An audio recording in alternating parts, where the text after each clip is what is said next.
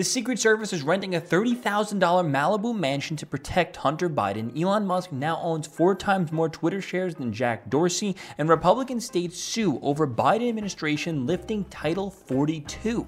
Now, if the Republican states win this one, it would help secure the border and curb the immigration issue we're dealing with. We're going to do all this and more in just 1 second. If you guys can, please drop this video a like, subscribe, to notifications on new video every single day. If you can, listen to the full episode of the show, The Joey Saladino Show, on all the podcast apps. Now let's get right into this. So the Secret Service is renting a $30,000 Malibu mansion to protect Hunter Biden. The Secret Service is reportedly renting an estate in Malibu area for more than $30,000 a month to protect Hunter Biden, who is living nearby.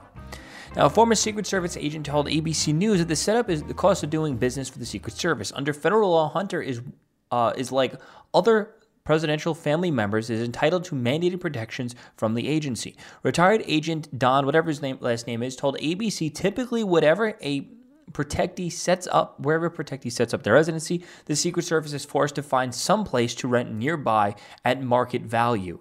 He noted the agency also rents property in Williamsburg and this other Redondo, I can't pronounce it, the Rehoboth Beach in Delaware as part of a duty to protect President Biden. Lauren Boebert tweeted out, the Secret Service is spending $30,000 a month to rent a mansion in Malibu to protect the first crackhead, Hunter Biden. This needs to end immediately. But now listen to this, because I like to play devil's advocate in this thing. The retired agent said, this isn't new, he explained. The service has had to do this with past administrations. Unfortunately, the housing market right now has driven up prices substantially. While he is under investigation for allegations of tax fraud and facing scrutiny for the business dealings in Ukraine and China, Hunter Biden has been passing time in a mansion where he's paying $20,000 a month. The mansion features a park-like yard with a pool and spa, a built-in barbecue bar, and dining. The White House referred the network of the Secret Service comment due to the need to maintain operational security. The U.S. Secret Service does not comment on means, methods, or resources used to conduct protective operations. And here's the thing. It's like, I get it. We don't like Hunter Biden. We get it. That's a lot of money to spend a month. But, I mean, how many agents? There's probably a lot of agents that have to stay there. There's probably like a dozen, who knows? Maybe there's a dozen agents. They probably need offices in there as well. They probably need recon areas as well. I don't doubt that the estate is going to good use. I don't think that the Secret Service is going out of their way to, maybe they are. I don't know. But I don't think they're going out of their way to too much unnecessarily spend. I'm sure that estate is being used. I'm sure that there's going to be a bunch of people living there. I can only assume. And people coming in and out. So, what? Should we say, no, you can't protect the first crackhead of the country? What are the other options here?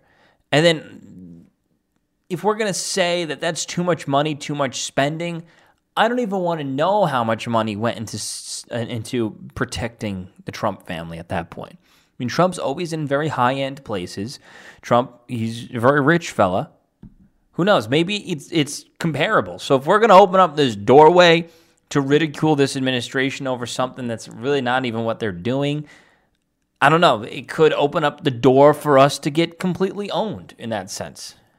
Yeah, I get it. I get the frustration. It's a lot of money a month just on the home used to rent. But it's at the same time, it's what else is there?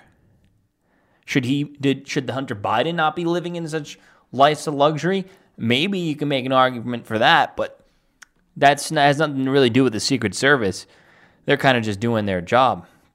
Let's see if there's any comments on this article. Why on earth would any Secret Service agent take a bullet for that druggie? Don Joe must need help. Watch a horse head in bed, Hunter. F that worrisome S sucker, C sucker. F is brain dead, oxygen wasting piece of S daddy too. Well, somebody's rambling on.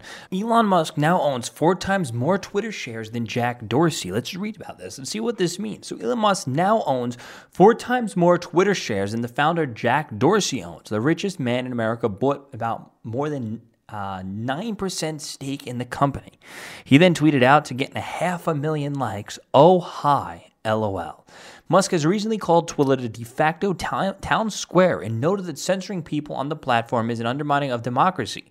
Leading up to the announcement of the big purchase, Musk ran polls of his own Twitter account asking users if they felt like Twitter allows free speech. 70% of the 2 million who answered voted no. Elon noted, "The consequences of this poll will be important. Please answer carefully," indicating that he had an obvious plan.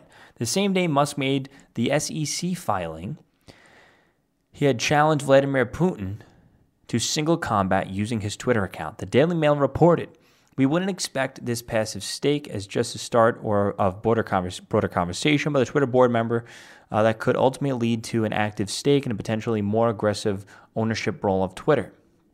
Dan Ives of the Wedbush Securities wrote in a client note earlier Monday, "This eventually could lead to some sort of buyout," Ives said. "This makes sense, what Musk has at least been talking about, at least from his social media perspective." So he actually bought a 9.2% stake in Twitter. His stake on Friday was roughly about $2.9 billion at the market close, but news of the trade caused Twitter stocks to soar 26%. This means that the shares are now worth roughly $3.6 billion. Aside from Twitter, when this news broke, the prices of Meta and Snapchat stocks also rose. So I think this is a good thing, obviously. Will anything happen? I don't know, because I don't really know what's in his wheelhouse of power. Does he have the power to, he owns 9-point-something% stake, but how much of that is like controlling power? Do you have to be on the board? I don't know how those types of workings are going to play out. But either way, regardless, I saw a post of some like LGBT leftist that was working at Twitter saying that they're going to quit the company because they hate Elon Musk so much. So he's already doing some good, because, the brain dead libtards are going to be the ones already leaving or pissed off, and they're probably going to try to go on strike, and Elon Musk will be like, not really care. He would probably prefer they go on strike and leave them on strike indefinitely and just hire new people. Hopefully he doesn't hire conservative tech people, because I'll just be honest with you, conservatives in tech are probably like every single new tech company that's come out, run and owned and created by conservatives, I'm just going to be real with you, is pure hot garbage. I can't name a single one that's actually could compete with Twitter or YouTube or any others in the space. There's just these big portions missing in these alternative techs, and I really don't think any of them really know what they're doing. I think a lot of it's part of just a grift to just grift off the conservative movement just to get a bunch of users somewhere. But they do good in their own right, in making sure that this is a platform free of censorship. But at the same time, it's like, is this really even a platform? There's no algorithm here, There's no discoverability here. There's no way to grow on Rumble unless you already have a big following somewhere else, is what I'm trying to say. There's no way to really grow on Truth unless you have a big following somewhere else. Same thing with Getter. Probably the same thing with Gab. And you name it. There's no way to really get big on any of these platforms unless you have a large following somewhere else and you push people over to it. Versus on YouTube, Instagram, TikTok, and whatnot, you can just post a video. If it's good, it'll get views and you'll grow a following. That's the difference between the mainstream tech companies and the conservative tech companies. We're missing like a huge thing here. But if Elon Musk can go in and fix up Twitter, that can be massive. That can be huge. Republican states sue over Biden administration lifting Title 42. So on Monday, 3 Republican states announced that they filed a lawsuit to stop the Biden administration from lifting Title 42 public health order, which has been used to limit migrants at the southern border. Breaking: Missouri, Arizona, Louisiana have just filed a lawsuit against the Biden administration for rescinding Title 42 amidst one of the worst border crises in a decade. The attorney generals of Arizona, Louisiana, and Missouri announced that they're suing over the end of Title 42, an order implemented by the Trump administration in March of 2020. It was originally in response to COVID-19 pandemic and allowed rapid expulsion of migrants at the border.